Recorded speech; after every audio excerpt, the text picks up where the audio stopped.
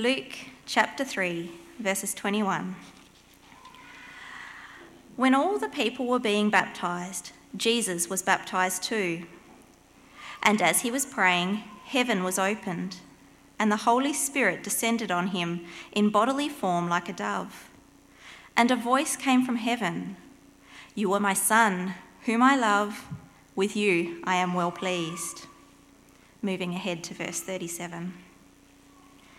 The son of Methuselah, the son of Enoch, the son of Jared, the son of Mahalalel, the son of Kenan, the son of Enosh, the son of Seth, the son of Adam, the son of God.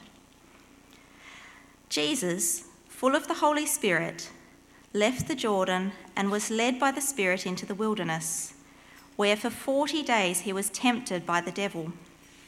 He ate nothing during those days, and at the end of them he was hungry. The devil said to him, "If you are the Son of God, tell this stone to become bread." Jesus answered, "It is written, 'Man shall not live on bread alone.'" The devil led him up to a high place and showed him in an instant all the kingdoms of the world. And he said to him, "I will give you all their authority and splendour. It has been given to me, and I can give it to anyone I want to. If you worship me, it will all be yours." Jesus answered, "It is written, 'Worship the Lord your God and serve him only.'" The devil led him to Jerusalem and had him stand on the highest point of the temple. "If you are the Son of God," he said, "throw yourself down from here. For it is written, 'He will command his angels concerning you to guard you carefully, and they will lift you up in their hands so that you will not strike your foot against a stone.'" Jesus answered, "It is said, 'Do not put the Lord your God to the test.'" When the devil had finished all this tempting, he left him until an opportune time.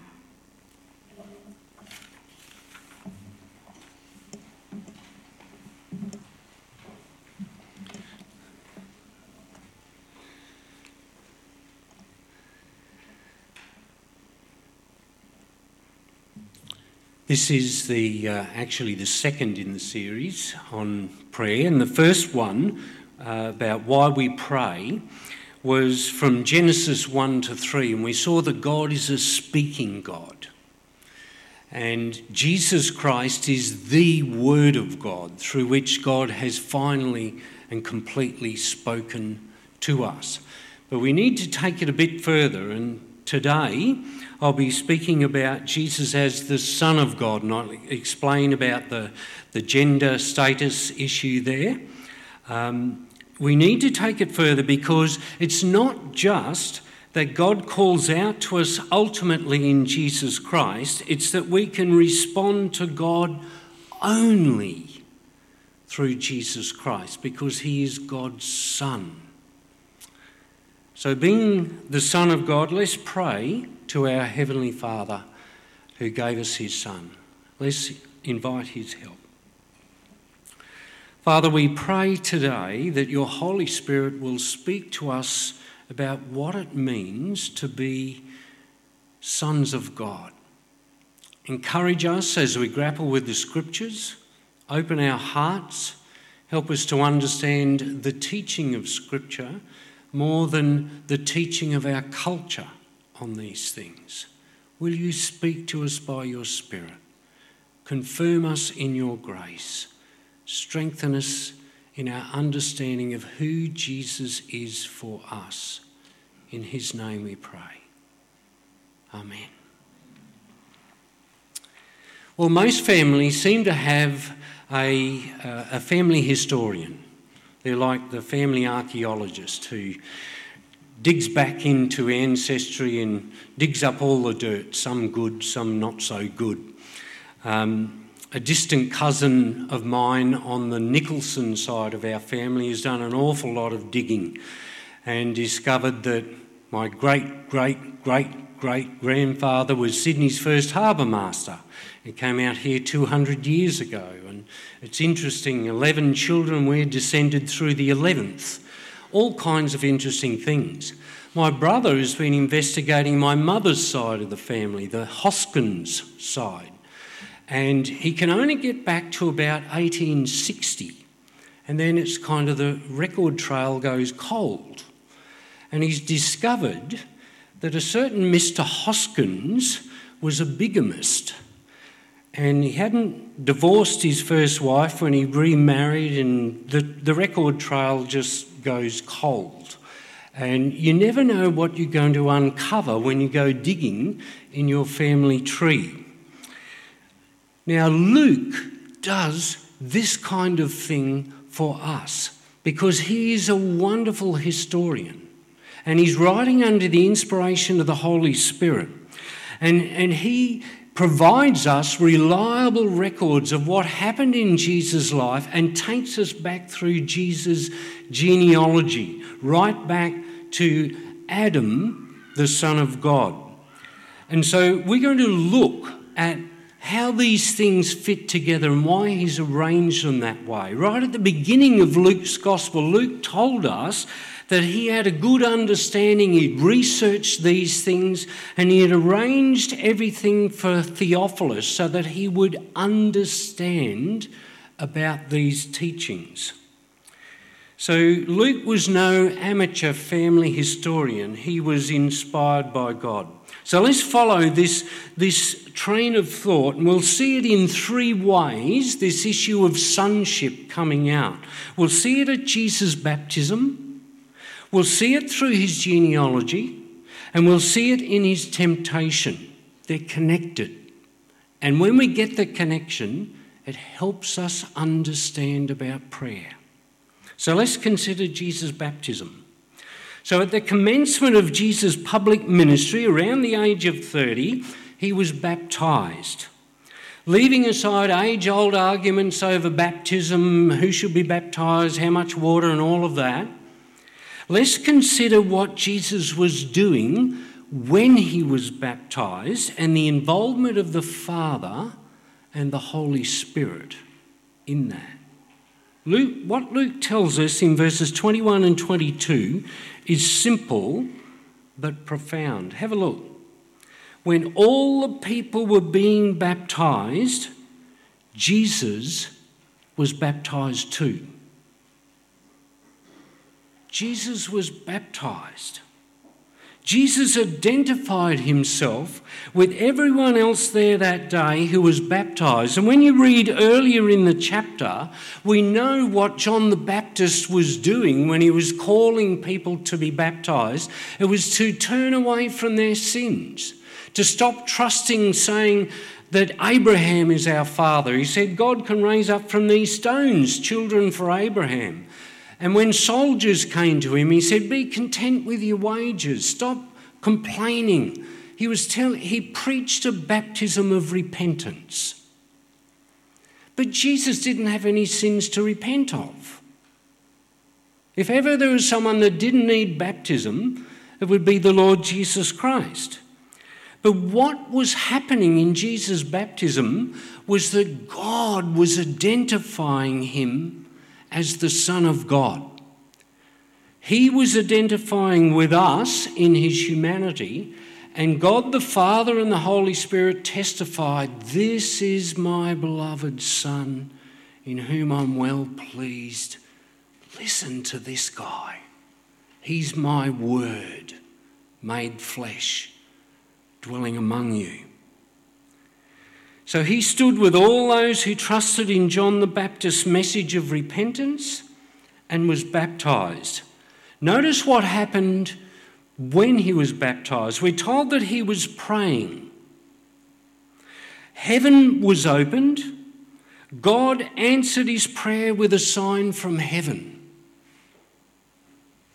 The Holy Spirit descended on him in bodily form like a dove. Jews would have probably identified that either with doves as part of the sacrificial system, or maybe probably even with the dove with Noah's ark. Remember the dove that returned to the ark with an olive leaf after God had flooded the world with judgment. And when it was just about time and things had started to regrow, that dove returned with the olive leaf saying, it's okay. The water's receded, the plants are growing, God's judgment is past. These things were a sign from heaven. This is significant.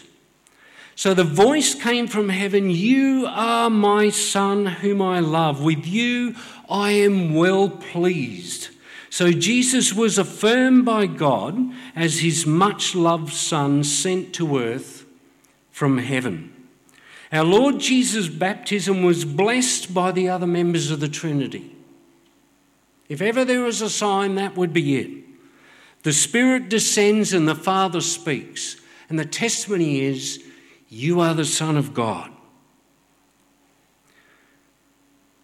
In those days, Jews who knew their scriptures would have connected this with Psalm 2. Psalm 2 verses 7 and 8 says, "I will proclaim the Lord's decree. He said to me, 'You are my son. Today I have become your father. Ask me, and I will make the nations your inheritance, the ends of the earth your possession.'" So Jesus' baptism was one of identification, not repentance. John the Baptist identifies Jesus as greater than him, and he felt unworthy to baptize him, but Jesus insisted, "Do it." And then God the Father identified Jesus as his Son. Last weekend in Great Britain, we saw the celebration of Queen Elizabeth with the Platinum Jubilee. 70 years ago, she ascended to the throne. That is truly a remarkable feat. She had grown up as a monarch in waiting. Her father, King George VI, was on the throne, but at the age when she was 25, he died in 1952 in February, and she became the monarch. She became queen. Her actual coronation was held more than a year later because of the custom that it was not appropriate to celebrate a new person on the throne when you're still grieving the one that's died. So they allowed a good separation to happen. But she, in that interim time, before her coronation in 1953, was still the Queen of the Commonwealth. It's interesting that last weekend we saw a new monarch in waiting, acting on behalf of the Queen, Prince Charles. Why am I saying this? Because we celebrated 70 years of her accession to the throne, the acknowledgement, "You are the new monarch. You are Queen of the Commonwealth." And similarly, we see in Jesus' baptism, it's like the Father is saying, "You are my Son. I'm well pleased with you." And the Spirit comes on him, testifying, confirming that. But we don't see Jesus' coronation, if you like, until he ascends to heaven, some 3 years later.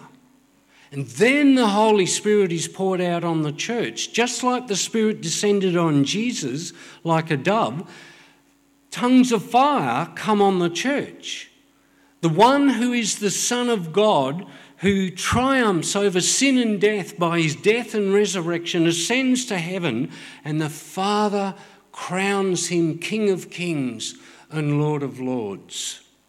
But at the point of Jesus' baptism, it's the identification. Get this, see this, take hold of this, note this. This is my Son. Now look at the genealogy. It's quite interesting. Why would you put a genealogy in chapter 3? Matthew has his genealogy in chapter 1. He starts his gospel with a genealogy, and only Luke and Matthew have genealogies. Why wait till chapter 3? And why wait until he's about 30 years of age?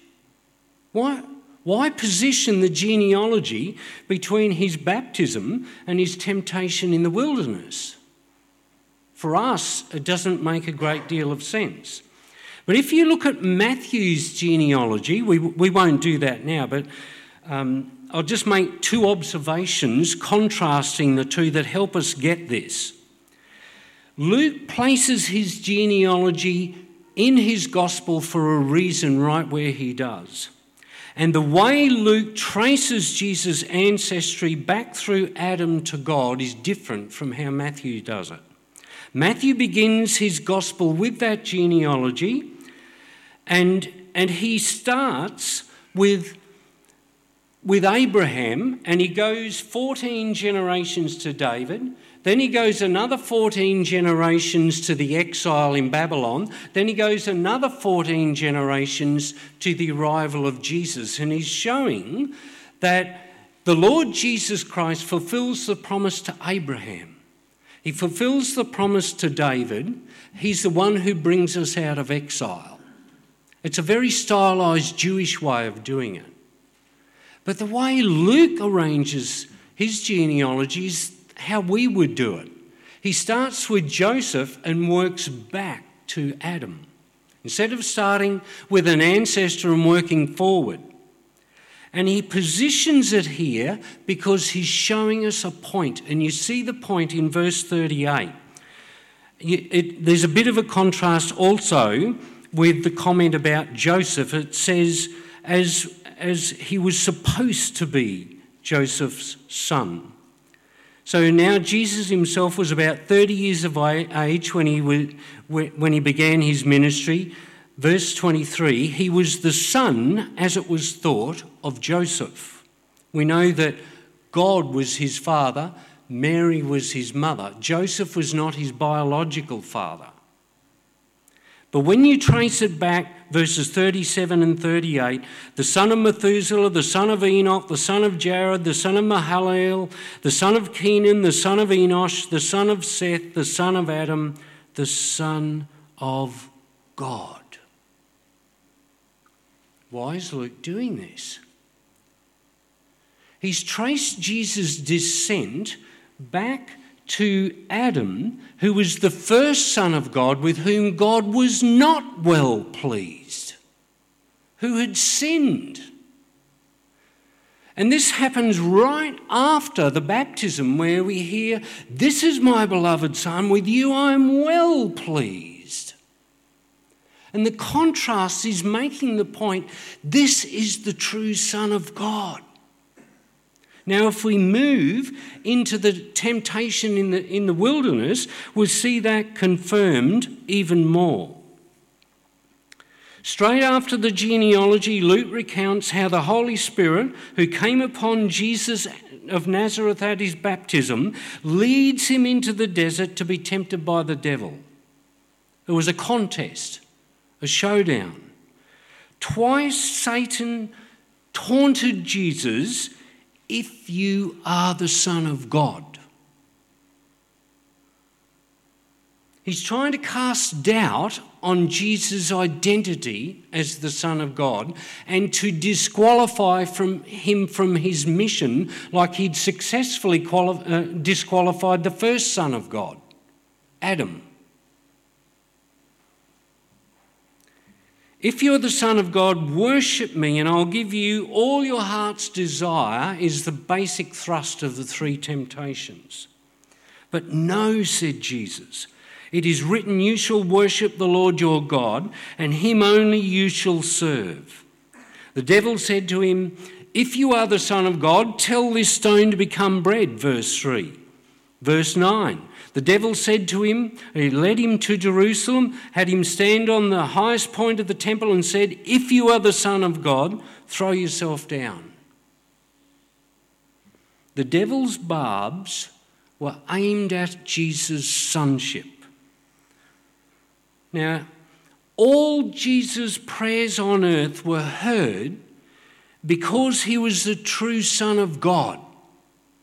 When Jesus was born, Mary was told, "The child that will be born to you will be called the Son of God." Luke 1:35. We know at the end of Luke 2, like Graham reminded us before, Jesus grew in wisdom and stature and in favour with God and man. Favour. The one with whom God was well pleased. The baptism confirms it. The genealogy shows it. And in the temptation, he reveals it because he stands up and resists where the first Son of God failed. Let me just make one more comment and then give an illustration on this. Hebrews 5 verse 7 says, Jesus' prayers were heard because of his reverent submission. It's because of his obedience as the Son of God that God hears his prayers. It was because he is the Son who has been made perfect forever. It says in Hebrews 7:24 and 28. The Son who has been made perfect forever. As the true human being, the perfect Adam, his prayers will always be acceptable to his Father. They will never be rebuffed because as God's Son, he has infinite access to him. Now, the story is told of right back in the time of John F. Kennedy in the Oval Office in the United States. They were having an important meeting, and John F. Kennedy had given orders to the staff and security under no circumstances should anyone come in and interrupt this important meeting. Anyway, they're in the thick of discussion. The door bursts open and someone walks in. He walks right in. It's a little boy, and he jumps up on John F. Kennedy's lap and cuddles him. Says, "Hello, Daddy." Where no one else had access to the president, the Son had access to his Father. You can imagine the shock and the kind of surprise that would have gone on in a meeting like that. But what no one else could have done, John F. Kennedy Jr. could do because he was the son of the president.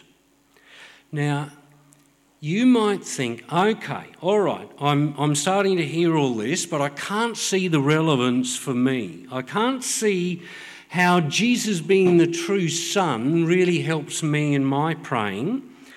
I'm not the son of a president. I'm certainly not Jesus. I can't pray as Jesus can. How does all this help me? Where do I fit in? The truth is, if you are a Christian believer, you do have the same access to the Father that Jesus had. You can do a John F. Kennedy Jr. because you are adopted children of God. I only have 5 people on the planet that can call me Dad. These days they tend to say, "Oh, Dad," the sick dad jokes or something like that. But unless, of course, I adopt some children. Listen to what the scriptures tell us. This is what the Apostle Paul says. When the set time had fully come, Galatians 4, God sent his Son, born of a woman, born under the law, to redeem those under the law, that we might receive adoption to sonship.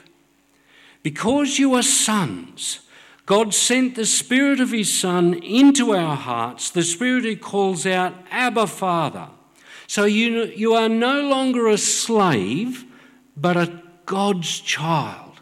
And since you are his child, God has also made you an heir. Wow. The point is that Christians share in the inheritance of the firstborn, Jesus himself. Now, just a little comment about gender here. Sonship in the Bible is not a gender issue, it's a status issue. Inheritance rights were always down through the firstborn son. And Jesus is the firstborn son, God's firstborn. We're explicitly told that. But think of this. Outside of Christ, men are no closer to being sons of God than women. It's not about whether you're male or female. It's whether you are adopted into God's family through faith in Jesus Christ. And he is the Son of God. So in Christ, our gender does not affect our standing with God either way. We all share in what belongs to Jesus Christ, the true Son of God, the acceptable human being before God. Jesus is that true human being that Adam failed to be. So you can imagine when God walked with Adam in the garden and he's calling out to Adam, he didn't call out for a hippo. He didn't call out for an armadillo or a bird or anything else. He called out for Adam, his son on earth. And Adam had betrayed his father and plunged the whole human race into sin. When Jesus comes along and he identifies with the descendants of Adam and he's baptised, the Father says, "This is one I'm pleased with. This is my son."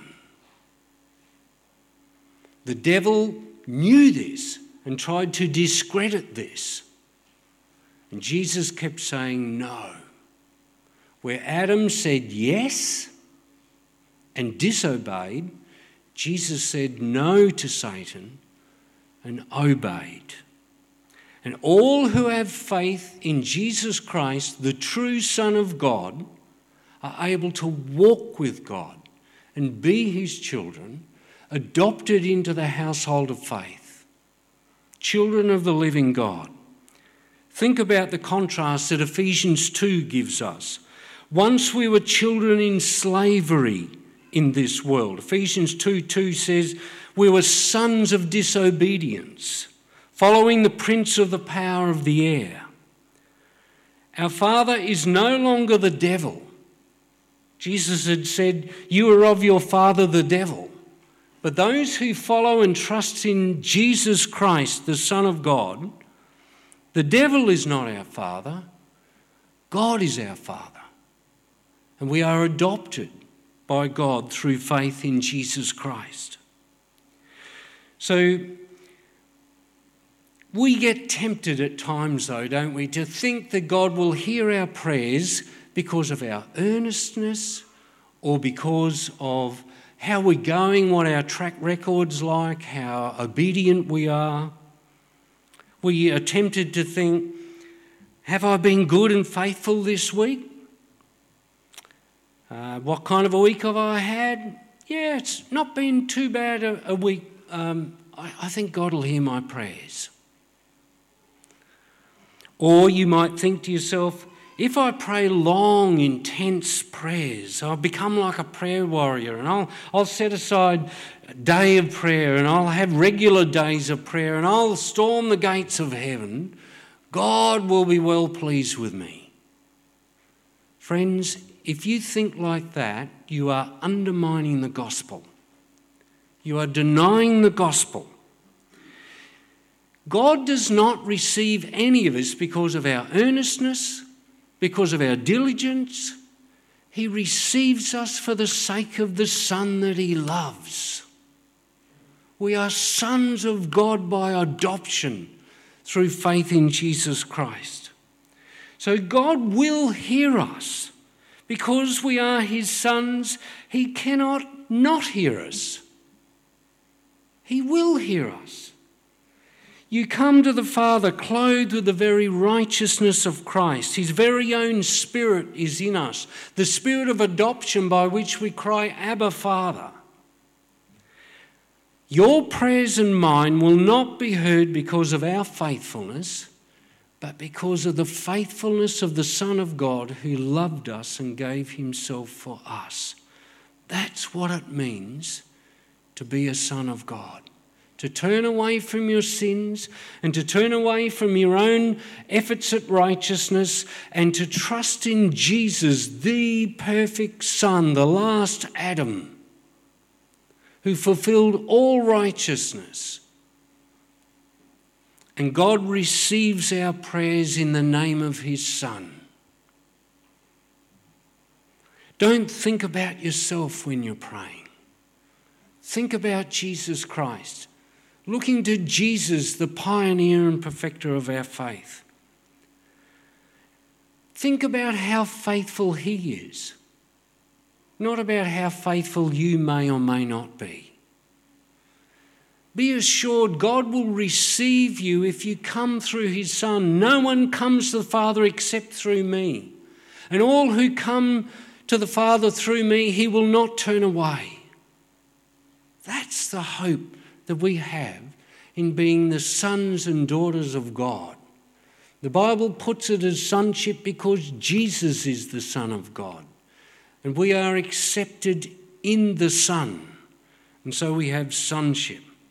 Listen to what Romans 8:15 and 16 says.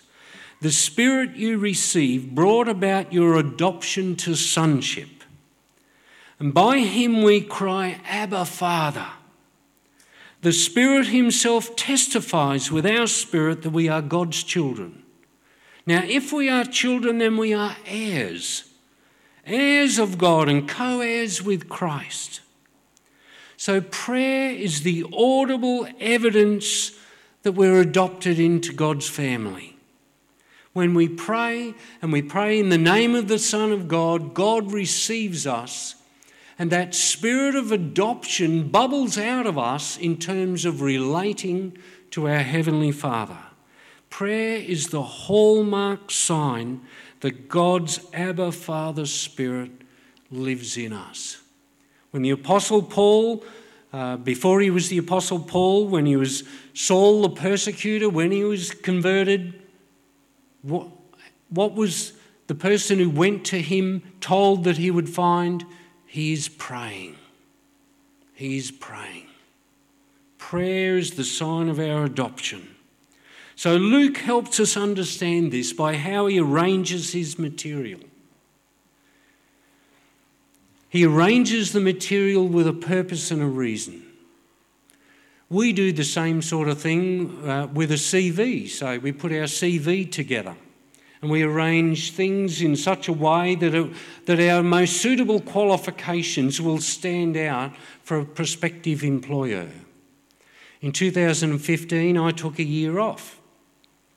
And I didn't know if I'd go back into pastoral ministry or not. So I thought at one stage, I reckon I could get a job at Officeworks. So I went online and found out they've got all the details there.